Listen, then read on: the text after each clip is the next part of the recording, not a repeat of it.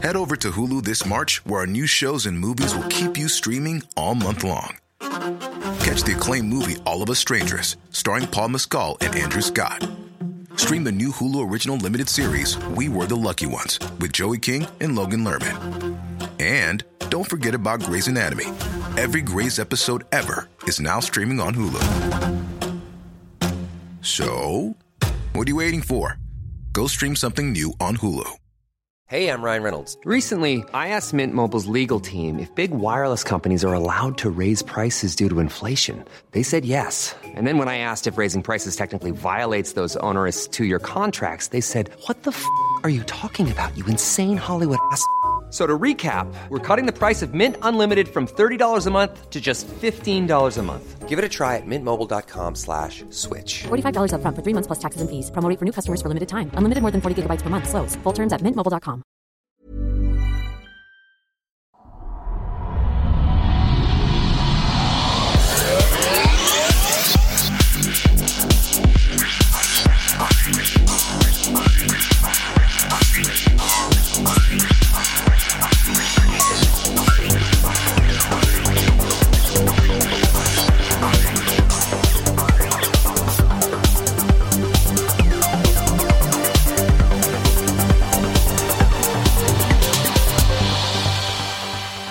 Hej och välkomna till Kvacksnack Vinter 2016 för vecka 51. David här som utlovat tidigare, och det här är alltså den delen på året där vi kör vårt eget lilla snack. Som ni säkert känner till vid det här laget i några år vi har gjort det här. Den här veckan så, ja, det är alltid lite så här, man får fundera lite på vad man ska prata om. Det är inte så lätt att, vi är vana att vi sitter 3 och pratar, men det är inte så lätt när man ska prata själv. Jag tänkte fundera lite runt det här med skepticism i sig, vad det innebär, och jämföra lite så som jag ser att skillnaden är mellan skeptiker och troende, och gemensamma beröringspunkter och hur man kan se på den saken. Det är ganska komplext område får man då säga, men ja, förhoppningsvis kan man kanske komma fram till någonting i alla fall. Som skeptiker, om man identifierar sig som skeptiker, och man får säga de allra flesta tänker väl på sig själva som skeptiska, och sen är frågan om man regelmässigt sett är en skeptiker i den bemärkelse som vi säger när vi tänker vetenskaplig skepticism. Och det är inte ens säkert att alla som lyssnar på den här podden ser sig själv som vetenskapliga skeptiker. Definitivt inte, men jag gör det. Och så det här kommer då spegla lite hur min syn på det här är. Vad innebär det att vara vetenskaplig skeptiker? Och jag skulle säga då att våran övertygelse som skeptiker, de saker som vi värdesätter, som tenderar att värdesätta kanske som skeptiker, enligt min erfarenhet och om jag ser till mig själv, är dels då att man är rationell. Ganska svår punkt, vi kan återkomma till det. Vetenskaplighet och humanism skulle jag också säga faktiskt ingår på något sätt i den skeptiska tankemodellen, eftersom humanism är kan man nästan tycker då är tillkommet av ett skeptiskt tillvägagångssätt, att man på ett rationellt och logiskt sätt har försökt utröna vad som gagnar mänskligheten bäst. Humanism tenderar ju att vara lite mer åt det politiska hållet än vad skepticism i sig är, men jag ser dem absolut inte som varandras motpoler, utan att de behöver varandra helt enkelt. Rationalism är lite svårare, för att där kan man ju säga att det är lite som när man frågar människor om de har humor. Jag tror nog att alla kan säga att de har träffat på en människa som inte, de anser själva inte i alla fall, när man träffat dem så anser man att den här människan saknar humor. Men den personen anser förmodligen inte det. Och precis på samma sätt så har vi nog träffat på någon som vi anser att den här personen är inte speciellt rationell. Men den personen anser ju att den är det. Så den är lite svårare att sätta fingret på. Men rationalitet går ju att förklara, och jag tror nog att de flesta av oss vet hur man är när man är rationell, att man inte förstånd håller vad som helst på vilka grunder som helst och alla de här grejerna, att man har ett lite andra rimlighetskrav och så på det. Och vetenskaplighet är ju helt enkelt att man utgår från det aktuella kunskapsläget. Alltså, tycker jag man kan säga. För att det är väldigt mycket det handlar om. Tittar man på troende överlag så tenderar de inte värdera kunskapsläget egentligen till någonting alls. Speciellt inte då om det här står i direkt konflikt med deras egen övertygelse eller deras tro då i det här fallet. Och det hör ju till tron att det är så. Att man behöver på något sätt avfärda det som inte passar in i den modellen som man har övertygat sig själv om. Så att min rekommendation till skeptiker överlag, och det här är någonting som jag också får träna väldigt mycket på, är att investera så lite stolthet som möjligt i det man säger. Att om man på något sätt försöker företräda kunskapsläget, om man försöker företräda rationalism och så vidare istället för att företräda sig själv i en diskussion. För att det är väldigt lätt att det är det som händer, att man säger att jag har rätt och du har fel i ämnen som kanske inte är, om man säger rent av, alltså krasset kunskaps- eller åsiktsämnen ska vi säga. Då handlar det ju inte om att person A har rätt och person B har fel, utan det handlar helt enkelt vad vet vi om det här? Och om man accepterar kunskapsläget utan att värdera och lägga in värderingar och ha det som sin utgångspunkt, så har man ju krasst sett själv inte fel, utan då representerar man ju bara och presenterar den aktuella kunskapen och det som idag är känt. Så att då slipper man investera sig själv på ett sätt som gör att man blir sårbar rent ska säga diskussionsmässigt sett, för att det är väldigt lätt hänt i en diskussion att det blir en form av, det behöver inte vara en strikt ad hominem så att säga, att man går på någon och säger att du har fel på grund av att du är du, utan det blir nästan, man bjuder in till den typen av resonemang mer om man investerar sig själv i själva resonemanget. Det är mer det jag vill komma fram till. Troende däremot tenderar ju inte att värdera de här grejerna då. Inte kanske officiellt, alltså att man säger att det är viktigt att vara rationell och så vidare. Men när man börjar hävda då att den egna religiösa tron exempelvis är rationell då, och även då vetenskaplig, så då är man ute på lite halis. Troende tenderar att värdera sina egna övertygelser och sina egna erfarenheter. Det är väldigt viktigt och väldigt, väldigt högt. Att jag har varit med om det här, därför så är det så här. Och så är det då att de här egna övertygelserna färgar ju såklart erfarenheterna som sen stärker övertygelsen. Så när man väl kommer in i den här loopen som troende befinner sig inom, så förstärks den mer eller mindre per automatik, bara saker och ting händer i dess närvaro. Och det här går ju att titta på inom precis vilken tro som helst. Alltså trosystem som idag är mer eller mindre anses vara döda, som exempelvis asatron, har ju också haft exakt de här grejerna. Så det är ingenting unikt för de trosystem som finns idag och är aktiva idag. Och det som vi som skeptiker och det som vi som vetenskapliga skeptiker värdesätter, det tillämpas, men det tillämpas väldigt selektivt. Man tar bort saker som inte passar in. Och det finns lite olika exempel här. Jag tycker att om vi ska titta på jag har stött på 2 stycken grejer som jag personligen tycker är väldigt intressanta, som har med tro att göra på olika sätt. Det finns i Bulgarien finns det en företeelse som kallas för dogspinning. Det är inte översatt till svenska vad jag vet, så att vi kallar det för dogspinning bara. Vad det går ut på är att i vissa byar i sydöstra Bulgarien så hänger man upp en hund mellan 2 pinnar. Man virrar ett rep, tvinnar ett rep runt djurets mage, runt hundens mage, och så fäster man repen i 2 pinnar och så drar man isär de här pinnarna så att hunden snurrar jättefort som en propeller mellan pinnarna då, av det här repet då, som man har tvinnat. Hunden överlever, vad jag har förstått den här grejen. Men varför gör man då så här? Jo, den här ritualen då ska förhindra rabies. Och det här är alltså en praxis som har funnits i den här delen av Bulgarien i över 150 år. Och det är lite intressant. Det är väldigt, väldigt lokal ritual det här. Och en annan företeelse som är en religion snarare då är så kallade cargo-kulter. Som ni kan höra talas om de här.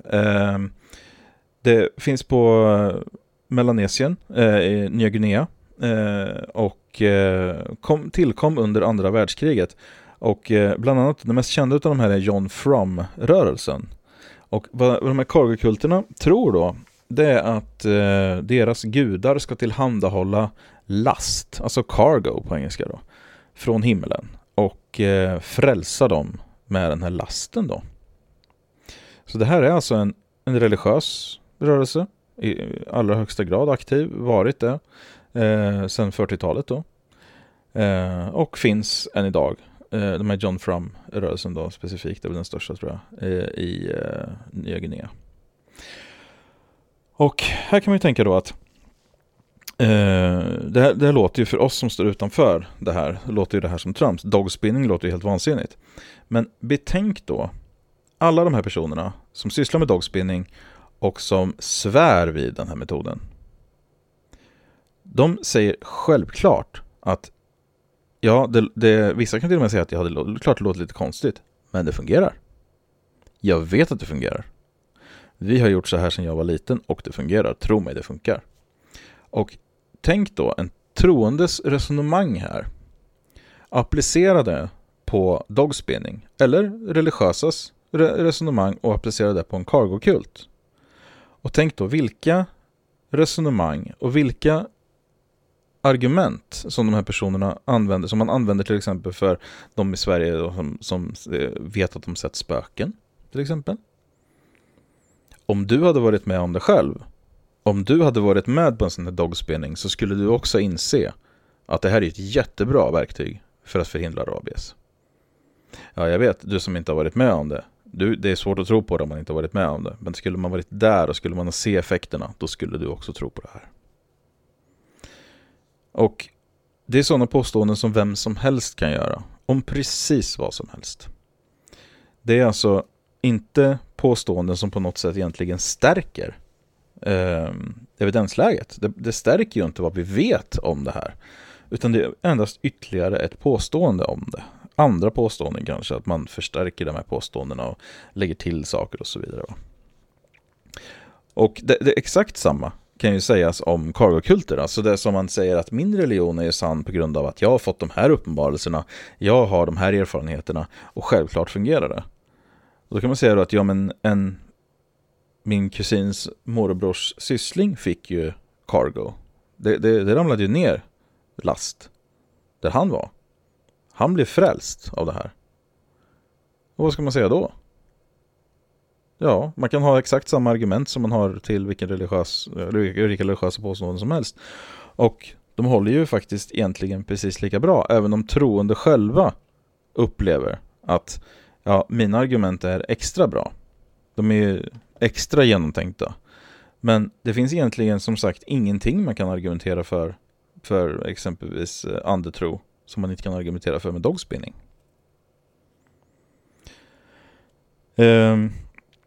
Problemet som uppstår, som jag ser det är när skeptiker börjar agera som troende. Och det här är ganska farligt. För att om det är någonting som vi har konstaterat ganska många gånger i den här podcasten, så är det att tänk vad mycket pengar man skulle kunna tjäna om man saknade moral. Och så är det. Det finns väldigt mycket pengar i det. Att sakna ett moraliskt förhållningssätt, att sakna en sund hållning till andra människors lidande och sinne och allt det här är väldigt lönsamt, dessvärre. Folk ger väldigt gärna pengar till sådana människor. Och detsamma kan man se i en sorts debattklimat som finns inom vissa, vi har försökt med det här inom vetenskap och folkbildning också, att motarbeta just den här synen då, eftersom men alltså i forum och så här. Vetenskap och folkbildnings grupp på Facebook har ju i dagsläget över 17 000 medlemmar, och där har vi gjort som förening med våra moderatorer har gjort en jätteinsats för att rensa upp och ha ett mycket bättre debattklimat. Och det är vad som krävs. Det är sådana insatser man måste göra, för att det är väldigt lätt för skeptiker att börja agera som troende. Och i vissa fall också faktiskt nästan vara det. Men då är det i förhållning till de själva mer. Och ha mer eller mindre en övertro till sig själva och kanske en okritisk hållning, om man ska säga så, till den egna ofelbarheten. Och det är väldigt lätt att sådana saker blir en tro i sig. Att jag har aldrig någonsin fel i någonting jag säger, för jag är minsann en skeptiker. Och jag är en riktig skeptiker, och därför har jag inte fel. Det är bara alla andra som med flit missförstår mig. Så fort jag yttrar mig och jag får kritik, så är det för att folk missförstår, eller för att folk inte vill förstå, eller för att de är illvilligt sinnade gentemot mig och sådana här saker. Det har ingenting med mina argument att göra, trots att jag gång på gång stöter på patrull när jag presenterar dem, exempelvis. Head over to Hulu this March, where our new shows and movies will keep you streaming all month long. Catch the acclaimed movie All of Us Strangers, starring Paul Mescal and Andrew Scott. Stream the new Hulu original limited series We Were the Lucky Ones with Joey King and Logan Lerman.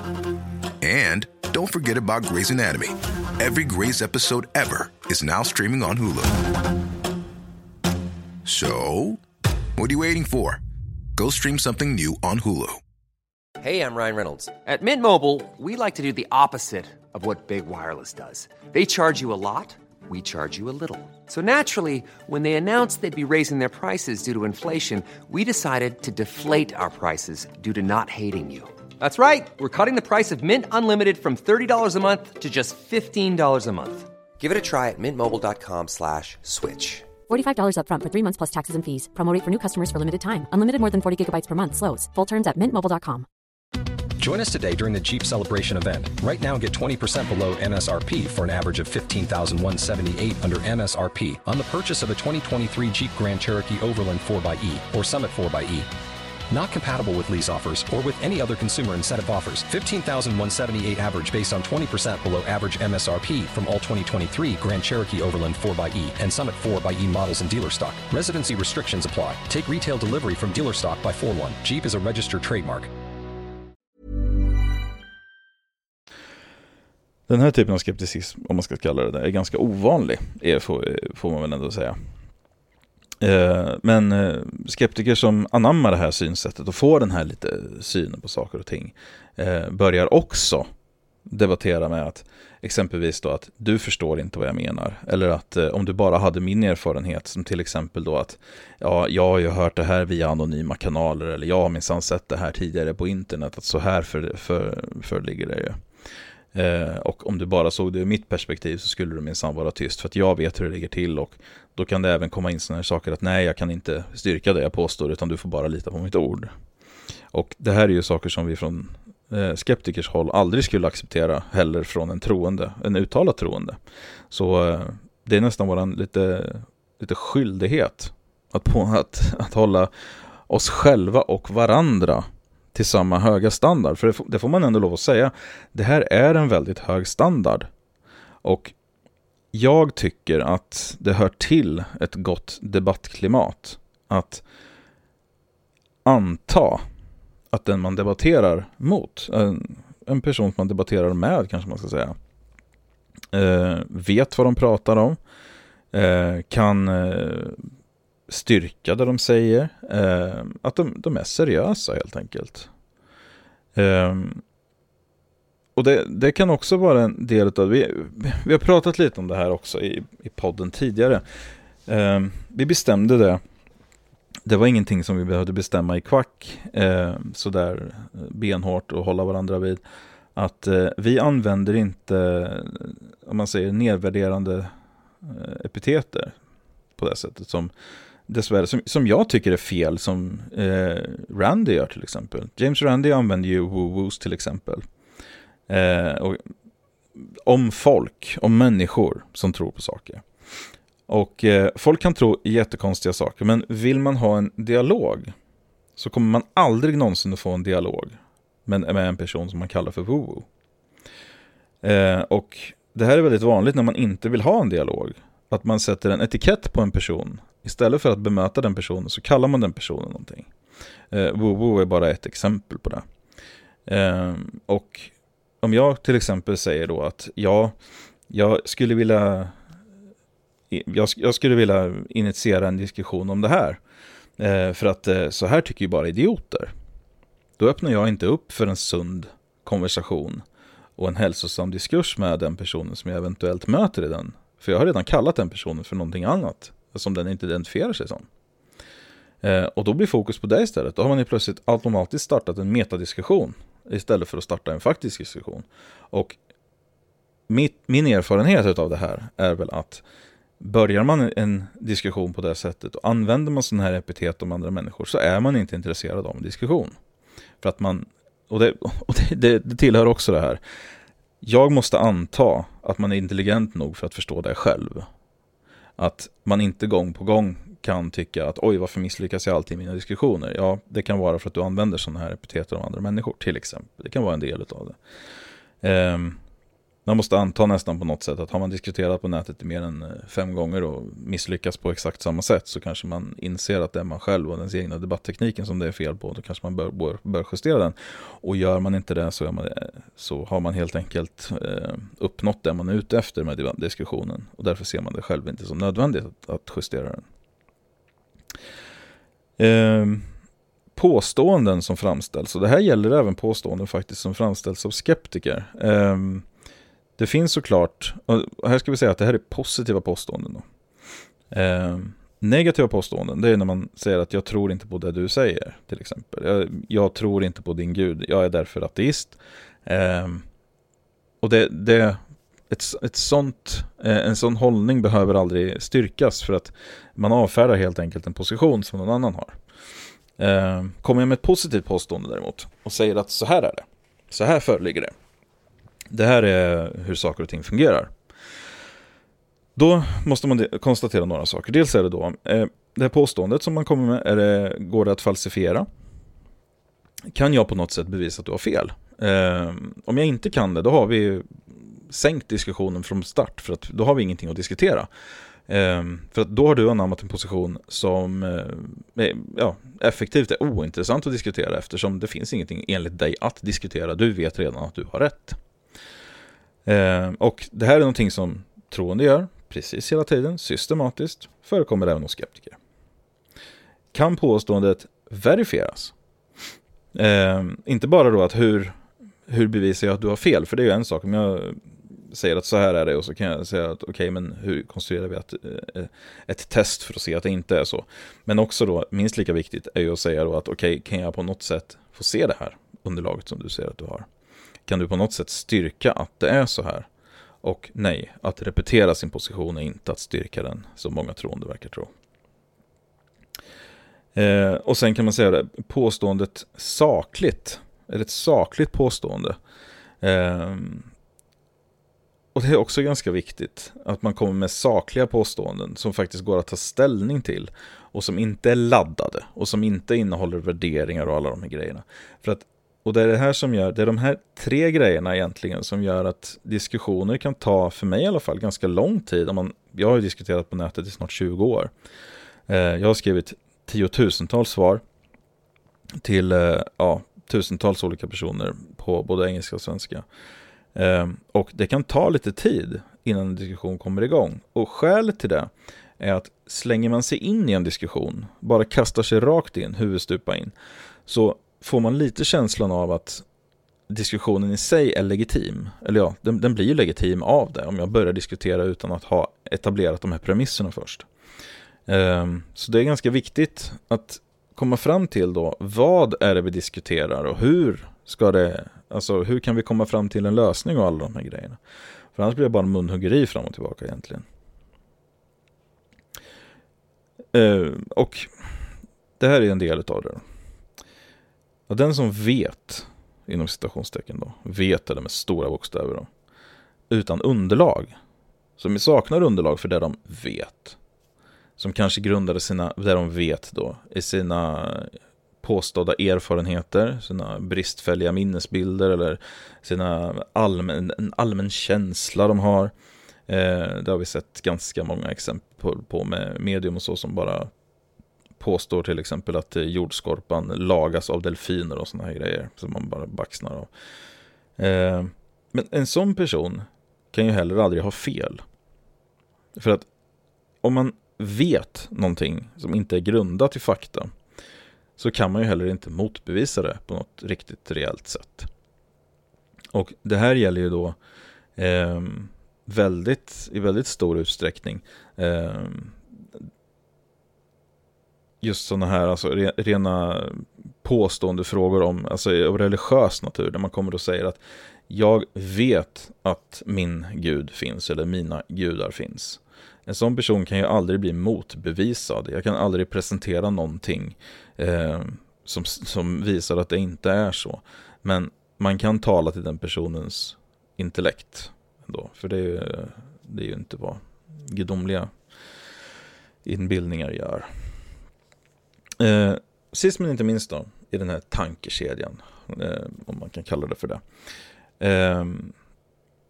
En sak som jag brukar fråga personer, om man är tvärsäker på någonting, och det här är, det finns många exempel på det här.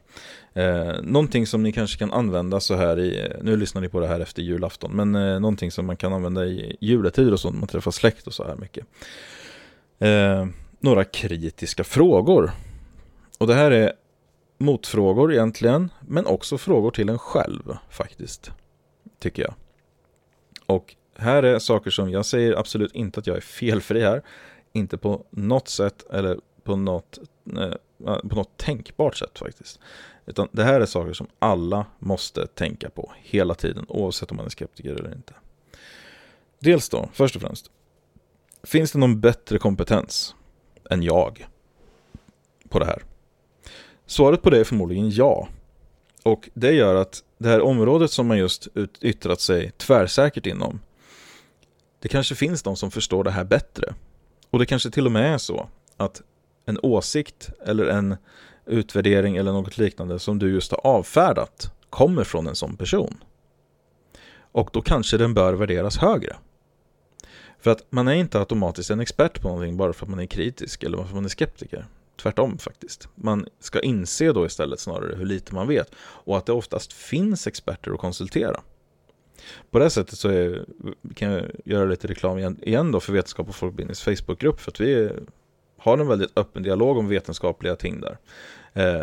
Och även religiösa frågor och sådana här grejer om man vill det. Men då behöver man ha som alltid när man startar en tråd, så behöver man ha en konkret formulering om vad man vill diskutera, och gärna med något underlag och så här, som någon länk eller så som man kan kolla på. Men det är ett bra sätt att upptäcka det här på också, att det finns bättre kompetens. Det finns nästan alltid bättre kompetens faktiskt. Och ha respekt för det, att det finns de som är pålästa om det här. Och det här, vad jag menar då med i sådana här sammanhang som till exempel jul och så, när man träffar släkt och sånt där, är att vi har säkert alla erfarenhet av den där eller de släktingarna som knappt har lämnat hemorten men ändå vet hur hela EU borde styras till exempel. Som helt saknar respekt för att det finns betydligt större och bredare kompetens än där man själv har. Och det är ett ganska bra sätt att ta ner sådana personer på och konkretisera den här problematiken lite bättre kanske. Som jag sa då, att finns det mer erfarenhet? Ja, det finns det såklart. Erfarenhet och kompetens är väl inte riktigt samma sak, men erfarenhet i alla fall är ju ovärderligt i regel. Och då kan man ju säga då, det man behöver fundera på är att hur står sig min kompetens i förhållande till andras? Är jag egentligen så jätteinsatt? Är de här 5 artiklarna som jag har läst på Aftonbladet och Expressen om lågkonjunkturen, räcker de verkligen för att jag ska förstå de här frågorna i den grad att jag kan yttra mig så här tvärsäkert om det här och hur vi borde göra och alla de här grejerna? Förmodligen inte. Och detsamma gäller ju också, det här spelar i allra högsta grad in i sådana här frågor som berör till exempel vaccin och sådana här saker. Alltså medicin är enormt komplicerat. Och har man läst lite om det så vet man ju det. Och det är sådana här, alltså fysik och sådana här grejer också. Att ja, men så här funkar det. Så här vet vi att det fungerar. Ja, det är så vi tror att det fungerar idag. Teorin ser ut så, men ja, exempelvis. Det finns alltid mer kompetens. Så att hellre fråga den då än att anta själv. Och sen det man behöver fråga sig själv då. Det jag påstår, det jag säger är sant. Det jag marknadsför som en sanning till andra människor. Hur säker kan jag vara på det här? Med hedern i behåll. Och jag tror att det är en nyttig fråga att ställa sig. Jag har själv gått på den här niten många gånger.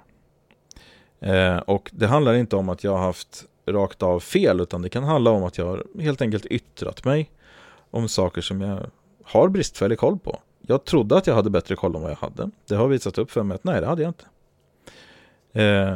Och det i sig skapar väl förhoppningsvis en ödmjukhet, för att det är det är lite dit jag vill komma med allt det här. Att man behöver ha den här ödmjukheten. Man behöver inte ha den här hybrisen som så många av oss har. Som alla som har lyssnat på den här podcasten vet att även jag kan drabbas av ibland i mina alldeles för många rants om allt möjligt. Säkert även nu, idag. Men i vart fall, det är nyttigt att fråga sig själv. Hur säker kan jag vara på det här? Kan jag verkligen stå för det här? Och allt vad det kommer att innebära? Kan jag svara på motfrågor? Kan jag verkligen det? Kan jag styrka på något sätt? Kommer jag kunna styrka i framtida diskussion om det här ämnet att jag verkligen är så påläst som jag vill i sken av? Och svaret på det är förmodligen inte. Så att därför är det viktigt och bra för en själv och för dem man diskuterar med att hålla tillbaka lite. Att inte vara alldeles för tvärsäker. Att inte komma med breda, svepande påståenden om andra människor och deras liv och vad de gör och hur de fungerar. Och så här är det minsann inom den här gruppen eller den här föreningen. Utan hålla sig kanske lite lugn. Tänka att ja, det här kanske är min erfarenhet. Det kanske är jag som tror på de här tomtarna. Det kanske är jag som har de här hjärnspökena. Fast man inte tänker så om sig själv. Men man kan i alla fall underhålla tanken. Och ska man se sig själv som en skeptiker så tycker jag man är skyldig sig själv och andra att åtminstone underhålla den tanken att, som sagt, man kanske har fel. Det var inte mycket till en pep-talk. Och det var inte så det var tänkt heller. Utan jag tycker mest att man ska öppna upp för en sorts ny skepticism. Och inte så att vi inte har den här skepticismen idag, för det tycker jag vi har. Jag tycker Vetenskap och folkbildning är ju Sveriges största skeptiska förening. Alltså som sysslar med vetenskaplig skepticism. Och det tycker jag vi gör bra. Och vi har ju som sagt ett jättestort forum på Facebook där alla är välkomna.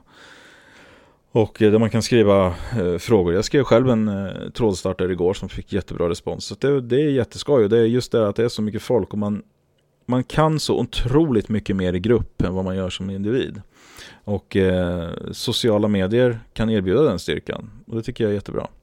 Och det tycker jag vi bör utnyttja. Vi bör använda de verktyg vi har som de människor vi är. Kvack då. Det har varit ett bra år för oss. Såklart, vi är ju nöjda med varandra fortfarande. Vi har inte bråkat en enda gång faktiskt.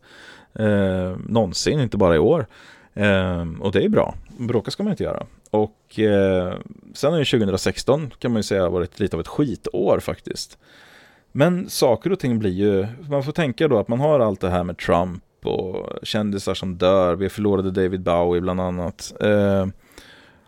Och det är ju sånt som är väldigt tragiskt. Men sen är det ju ändå så att det vi fokuserar på, det här som vi pratar om varje vecka, det är ju ändå vetenskap och framsteg och att människan går faktiskt framåt och vi går framåt ganska fort.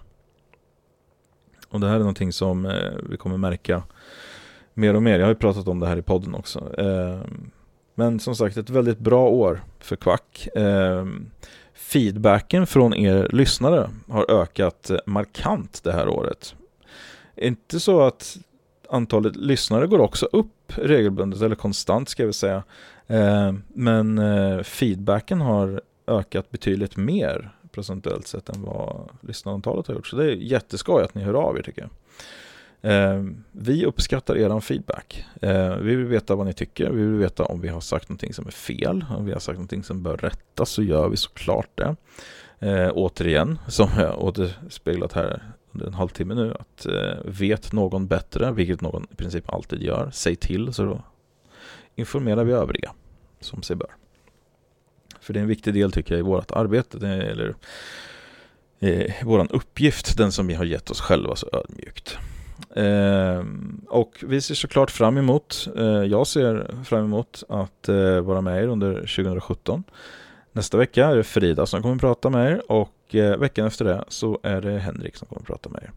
Och efter det så är vi tillbaka alla tre. Jag hoppas att ni har haft en supertrevlig jul. Jag hoppas att ni kanske hinner lyssna på mig innan nyår och i så fall så önskar jag ett gott nytt år om ni lyssnar på mig under 2017. Så jag hoppas att ni fick väldigt bra helger. Hur ni än firade, om ni än firade. Och ja, god jul, gott nytt år och ser fram emot ett om ännu starkare 2017. Ha det nu så bra så hörs vi. Hej då!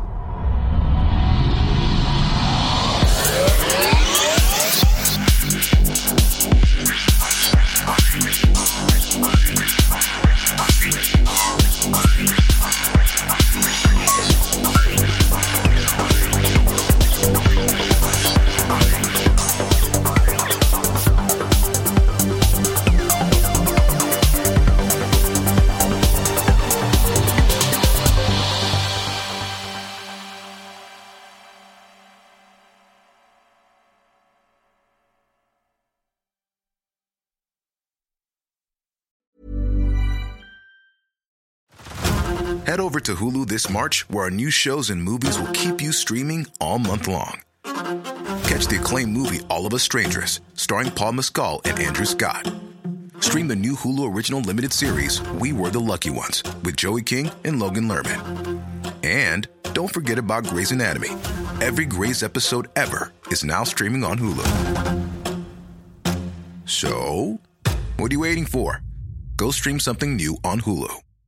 Spin your passion into a business with Shopify and break sales records with the world's best converting checkout. Let's hear that one more time. The world's best converting checkout. Shopify's legendary checkout makes it easier for customers to shop on your website, across social media, and everywhere in between. Now that's music to your ears. Any way you spin it, you can be a smash hit with Shopify. Start your $1 a month trial today at shopify.com/records.